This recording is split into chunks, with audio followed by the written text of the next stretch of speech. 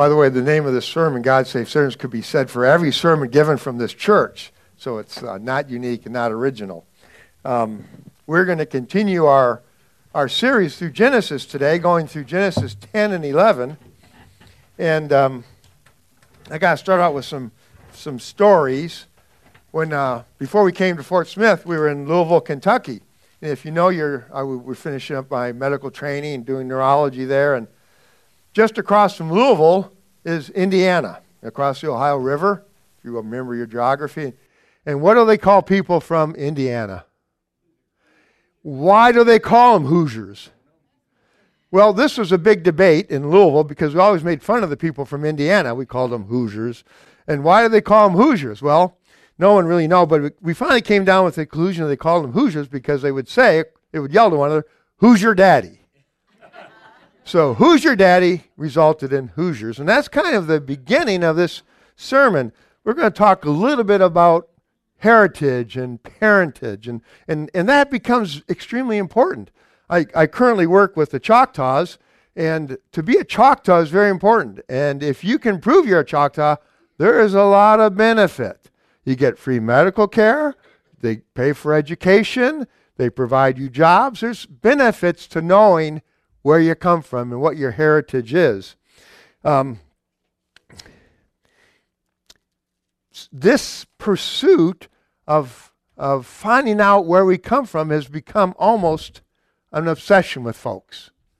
So we have the proliferation of Ancestries.com, 24andMe.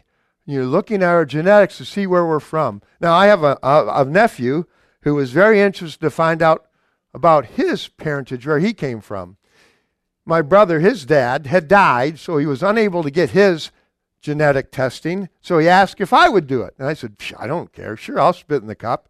So I spit in the cup, and let me tell you that my parentage, I believed that 50% of my parentage from my dad was German. My grandparents came over from Russia. Germans living in Russia came over to the United States in the early 20th century, and that was 50% of my heritage. And the other 50% was from my mom, obviously, who was Scottish. And her maiden name was Wallace. She believed she was from William Wallace, Braveheart. So we got 23andMe done, and it turns out that I am not German. I am Polish. 30% Polish and 30% English, and there's no Scottish in there. What do you do with that? Well, there's a lot of other stuff in there, let me tell you. But this has become an obsession. When we look at the 10th chapter of Genesis, it's dealing with that parentage of where we come from. And I'm not going to read it because I can't pronounce the names. And like you, most of the time when we look at that genealogy, we kind of buzz through it. We kind of ignore it. But I'm telling you that this is critical. And I didn't believe that until I started studying this passage. Here's what William Albright was a biblical archaeologist, and he was one of the authenticators of the Dead Sea Scrolls in 1948. And he said this about the 10th chapter of Genesis. The 10th chapter of Genesis stands absolutely alone in ancient literature without remote parallel, even among the Greeks, where we find the closest approach to a distribution of people and genealogical framework. The Table of Nations remains an astonishing, accurate document. Now, this can be used and should be used as a substantiation for the historicity and the truthfulness of Scripture. Here we are in a period of history that's almost prehistory, just after the flood, where we're beginning to have the spread of nations, and Moses, through the Spirit of God, lays down where people come from. And to summarize that, remember that all Scripture is inspired by God. All Scripture, including this genealogy. If we look at this, I'm just going to summarize for us. First of all, we have Noah's curse we talked about last week. Noah's curse was, he said this when he woke up drunk and he found out what his children have done. He said, "Cursed be Canaan, a servant of servants shall he be to his brothers." He said also, Blessed be the Lord, the God of Shem, and let Canaan be his servant. May God enlarge Japheth, and let him dwell in the tents of Shem, and let Canaan be his servants. We're going to see that as you go through that genealogy in Genesis 10, that's what happened. It pays particular attention to Japheth. And Japheth is the father of all those people who are of Indo-European descent.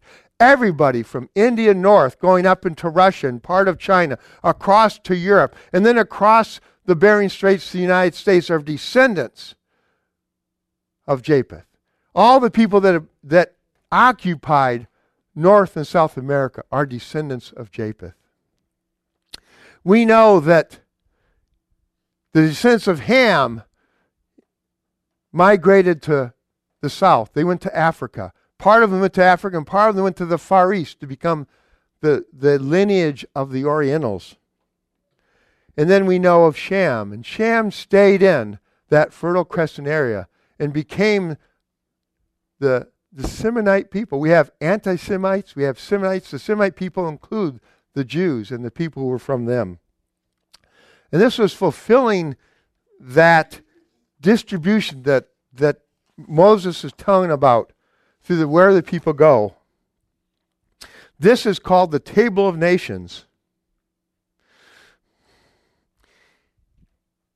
And by this being a proof of Scripture, these genealogies have been proven today. If you look at language and the study of language and where language comes from, we know that English is part of that Indo-European descent of languages, supporting that group of people. We know from genetic studies that this is how it's gone, and that modern scholarship has proven what Genesis 10 talked about.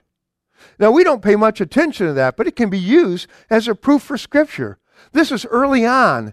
This is, as Adam gave in his introduction, we believe in a historical event, the person of Christ. And the Old Testament is also supported by this historical reality. Let me tell you, I'm going to read what Martin Luther said about this. Now, this is 500 years ago, before all the modern scholarship. Martin Luther said, "This very chapter, even though it is considered full of dead words, has in it the thread that is drawn from the first world to the middle, to the end of all things. From Adam, the promise concerning Christ is passed to Seth, and from Seth to Noah, and from Noah to Shem, and from Shem to Eber, from whom the Hebrew nation received its name, as the heir of whom the promise about Christ was intended in the preference of all other people of the whole world." This knowledge of Holy Scripture, the Holy Scriptures reveal to us.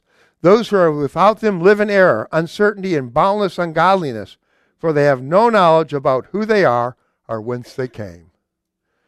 So we pass over chapter 10, thinking it's a bunch of empty, dead words, but it supports Scripture. It proves Scripture, and it shows us where we came from. We're going to look at a portion of that part. We're going to look at a portion of chapter 10 that I can read the names of. Look at Genesis 10, 8 through 12, and it should be up here. Okay. Cush fathered Nimrod. He was the first on earth to be a mighty man. He was a mighty hunter before the Lord. Therefore it is said, like Nimrod, a mighty hunter before the Lord. The beginning of his kingdom was Babel, Erech, Akkad, Calneh, in the land of Shinar. From that land he went to Assyria and built Nineveh, Rehoboth-ir, and Calais, and Risen, between Nineveh and Calais.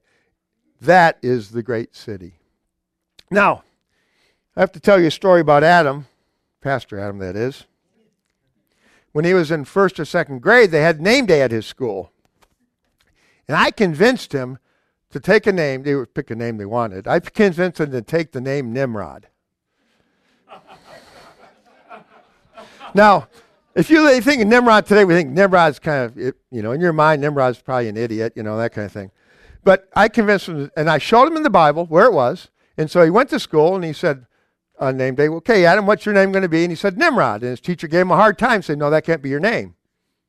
And he complained, and he showed them in Scripture where Nimrod was listed, and it was a good thing. Nimrod is a mighty hunter.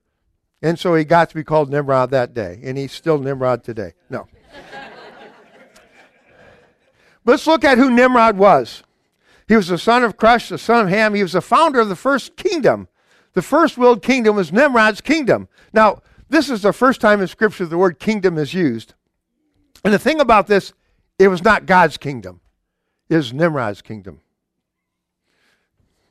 Why is Nimrod important?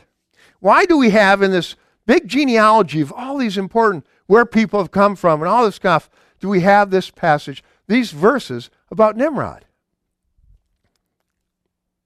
Well, he was the first one to be called a mighty man.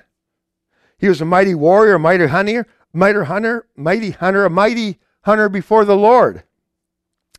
All that sounds good. When you read casually read this passage, how many people think Nimrod's kind of a cool guy with that description? I did. I thought, man, that's who I want to be. I want to be a mighty man, mighty hunter, mighty warrior. How wrong I was. This is not good. In Nimrod's kingdom, Babylon, was an affront to God and man. And we're going to learn more about that as we go through this passage. He was an affront to God because he decided that they would stay where they were. What was God's command to Noah? To spread, to fill the earth. And he didn't do that. He said, stay here. Be part of my kingdom. And all this also was an affront to man. And we're going to see this later on, that he had men stay there under his leadership, not under God's. So when we read this passage, we read it kind of wrongly. Donald Barnhouse, who was a preacher theologian, has retranslated this passage. And this probably puts it in the most appropriate light. Cush begat Nimrod. He began to be a mighty despot in the land. He was an arrogant tyrant, defiant before the face of the Lord. Therefore it is said, even as Nimrod, a mighty despot, haughty before the face of the Lord. And the homeland of his empire was Babel, then Erech, and Akkad, and Calais, and the land of Shinar. From this base he invaded the kingdom of Syria, and built Nineveh, and Rehoboth-irar, and Calais, and Resen between Nineveh and Calais. These made up one great city. And that's what most theologians believe about this Nimrod. And that takes us right in to chapter 11. Then let's have that up on this warlord. That's Nimrod. Now we're going to read Genesis chapter 11, 1 through 9. Now the whole earth had one language and the same words. And as the people migrated from the east, they found a plain in the land of Shinar and settled there. And they said to one another, come, let us make bricks and burn them thoroughly. And they had brick for stone and bitumen for mortar. And they said, come, let us build ourselves a city and a tower with a top in the heavens. Let us make a name for ourselves, lest we disperse over the face of the whole earth. And the Lord came down to see the city and the tower which the children of man had built. And the Lord said, behold, they are one people. And they have all one language. And this is only the beginning of what they will do, for nothing they purpose to do will now be impossible for them. Come, let us go down and there confuse their language, so that they may not understand one another's speech. So the Lord dispersed them from there over the face of all the earth, and they left off building the city. Therefore its name is called Babel, because there the Lord confused the language of all the earth, and from there the Lord dispersed them over the face of the earth.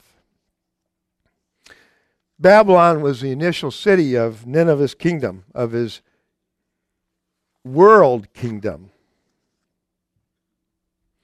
But Nimrod and the people of Babylon had a desire to build this without God and without the presence of God, not to even know him. They defied his kingdom to spread.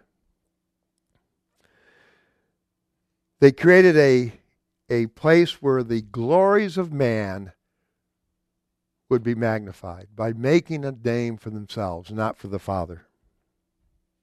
The great city was a great defiance to God. It was man's city, a secular city, a city of man, by man, for man's glory. So, where in all this does a tower come in? Most commentaries believe that the tower was to have religious significance. So, when you have this big empire, how do you get people to do what you want? You can manipulate them, and you can manipulate them through religion. And that was what we feel the tower was about, was building this tower, was going to manipulate these people, to get them to do the things that Nimrod wanted them to do. Henry Morris, who wrote the Genesis record, says, Nimrod's desire to build a great empire, he realized that the people needed a religious motivation strong enough to overcome the knowledge that God had commanded them to spread abroad the earth. James Montgomery Boyce, another pastor theologian, said the Bible traces all false religion to Babylon. The citizens of Babylon had rejected the knowledge of the true God. And as Romans 1 says, those who reject the knowledge of God inevitably turn to idol worship, to worshiping false gods. If you look at Revelation 17, 4-5 says, the woman was arrayed in purple and scarlet, adorned with gold and jewels and pearls, holding in her hand a golden cup full of the abominations and the impurities of sexual immorality. And on her forehead was written the name of mystery, Babylon the Great, mother of prostitutes and the earth's abominations. If you look at the description of the tower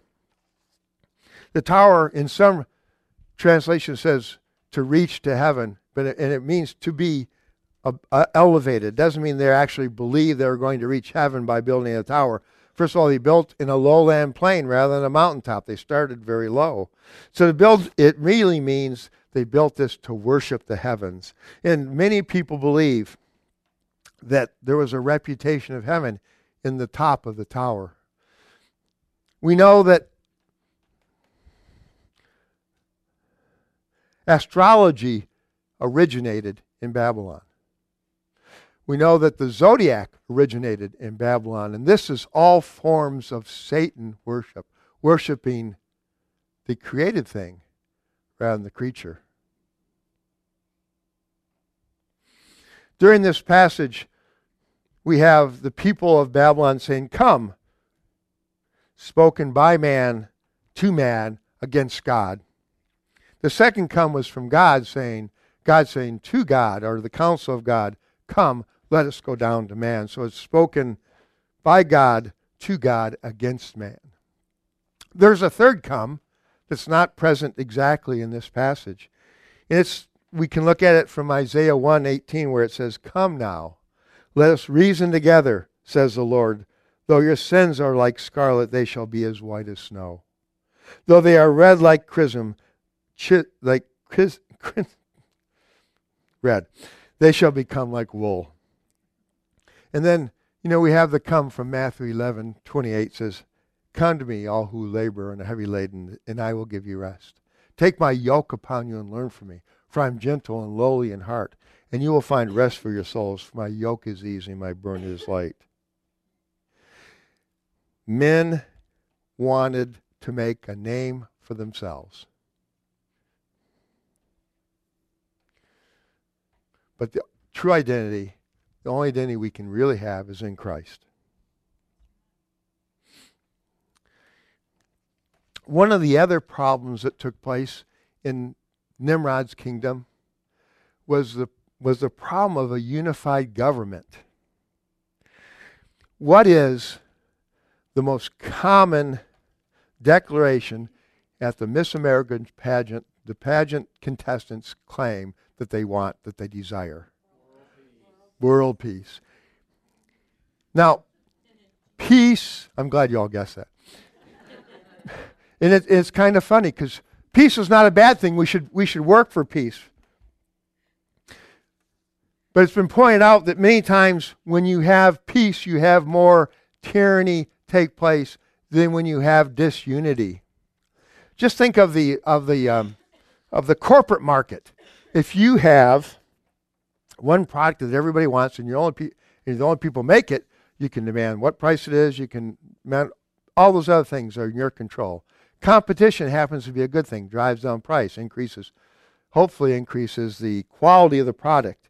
Well, in a government situation, if you're the only government around, what usually happens is the tyrannical government, the leaders, the ruling elite begin to have all the privileges, and the rest of us have all the oppression. And there's no out. If there's only one government, there's no out. You're stuck. You have no recourse. Just take a look at any totalitarian government. Look at North Korea. You're stuck there. You can't get out. You have to, you know that the leaders of the North Korean government are not starving, missing out on all the fine things, but their population is. So, think about why God came down to disrupt that city. Why did God come down? It says he came down to disperse the people like he commanded to begin with. He came down to interrupt their pagan worship because they were without him. And he came down to break up the inherent problems in that government, that one world government at the time.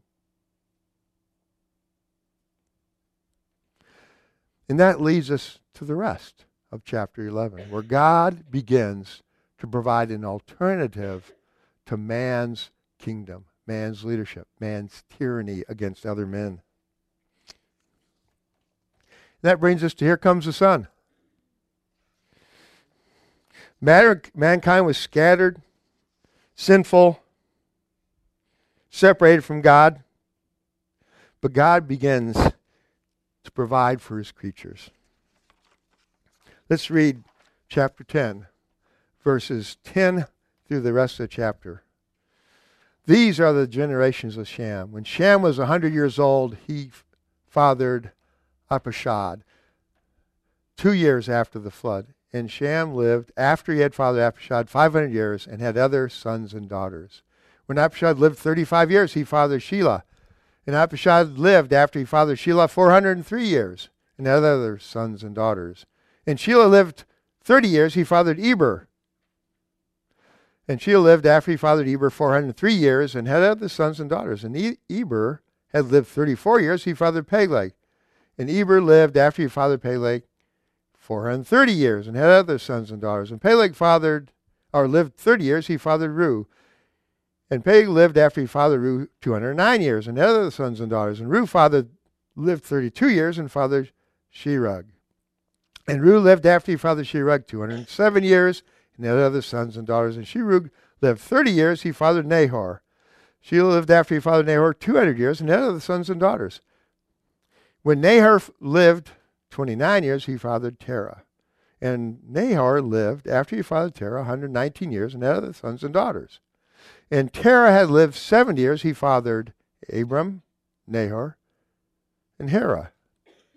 Now these are the generations of Terah. Terah fathered Abram, Nahor, Haran, and Haran fathered Lot. Haran died in the presence of his father Terah in the land of his kindred in the Ur of the Chaldeans.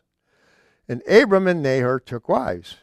The name of Abram's wife was Sarai, and the name of Nahor's wife of Milcah, the daughter of Haran, the father of Milcah and Iscah. Now Sarai was barren and had no children.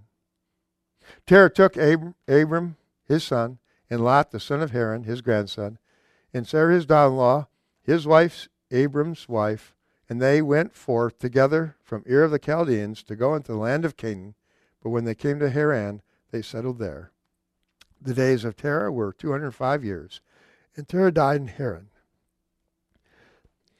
Now that's first of all, that's a lot of people. There's a lot of people born during this time. And the thing to note about this is this was in a continued age of spiritual decline. You don't have anybody labeled out there, listed out, that was a follower of God. There had to be some people, a remnant, that were followers of God the Father, but none are listed there. It's almost like this perpetual spiritual decline. Nations and people move downward when they abandon God. And they continue on this downward track until God intervenes. And we're seeing this now, just beginning a hint of this in this passage, which we're going to get for the rest of the book of Genesis, is that God is going to start providing a rescue for man's spiritual decline. You know, from the very start, Adam chafed under God's law. God's law was construed to him to be a bondage. And the chief way to attempt to shake free of God's law is to deny him. You know, our modern quest for autonomy, for individuality, is essentially the same as Adam's sin. Same as the sin of the builders of Babylon and the tower. It's to deny God. They imagined they were successful in shaking free of God, but at what cost? The cost of their personal worth and meaning. No God, no restraints. You can do what you want, but there's no meaning. Life is just one big colossal accident. This passage brings us to Abram, for which we're going to see Jesus is going to come, from the lineage of Jesus. God says there is good news. There is meaning in life because there is God. We were made to be companions with God. We were made partners in ruling the earth with God. Sin fractured that relationship. The solution to this, for this restoration, is that God is going to provide a descendant of Abram to be our Savior. The men at Nimrod's time put their hope in the kingdom. There was safety in the kingdom from other folks. But they disobeyed God by not spreading out. They worshiped the creature rather than the Creator.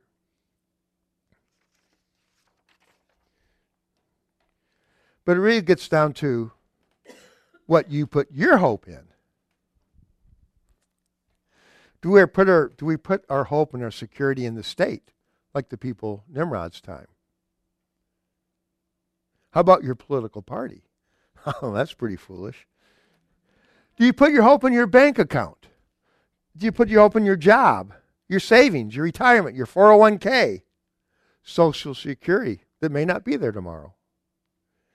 Do you put your hope in relationships? You know, your spouse, your friends, your family. Do you put your hope in yourself, your intellect, your strength, your health? Do you even put your hope in your possessions? You know, the one with the most toys when he dies wins? The Lord said through Jeremiah, in Jeremiah 9, says, "Thus says the Lord, let not the wise man boast in his wisdom. Let not the mighty man boast in his might. Let not the rich man boast in his riches. But let him who boasts boast in this, that he understands and knows me, that I am the Lord who practices steadfast love, justice, and righteousness in the earth." The Psalms are full of guidance on who we should put our hope for. And I'm just going to quote a few of them. Psalms 20 says, "Some trust in chariots and some in horses. But we trust in the name of the Lord our God. They collapse and fall, but we rise and stand upright." Psalms 33 says, "The king is not saved by his great army. A warrior is not delivered by his great strength. The war horse is a false hope for salvation, but its great might it cannot rescue. Behold, the eye of the Lord is on those who fear him, on those who hold fast his steadfast love, that he may deliver their soul from death and keep them alive in phantom. Our soul waits for the Lord. He is our help and our shield. For our heart is glad in him because we trust in his holy name. Let your steadfast love, O Lord, be upon us, even as we hoped in you. And lastly, just one of many, put not your trust in princes, in a son of man, in whom there is no salvation. When his breath departs, he returns to the earth. On that very day, his plans perish. Who do you put your hope in? Where is your security? Is it going to be like Nimrod's folks in the government that's going to fail us? Is it going to be in yourself? It needs to be in the Lord. And, boy, am I early, and I want to close. Now, our band is not here, so I want to close by reading a song by Edward Mote. He was a 19th century songwriter, and most of you have heard this song before, but I also want to use it as a prayer. So if you would pray with me as I recite the words of the song. My hope is built on nothing less than Jesus Christ, my righteousness. I dare not trust the sweetest frame, but wholly lean on Jesus' name. On Christ, the solid rock, I stand. All other ground is sinking sand. All other ground is sinking sand. When darkness veils his lovely face, I rest on his unchanging grace. In every high and stormy gale, my anchor holds within the veil. His oath, his covenant, his blood support me in the whelming flood. When all around my soul gives way, he then is all my hope and stay. When he shall come with trumpet sound, oh, may I in him be found. In him, my righteousness alone, faultless to stand before the throne. Amen.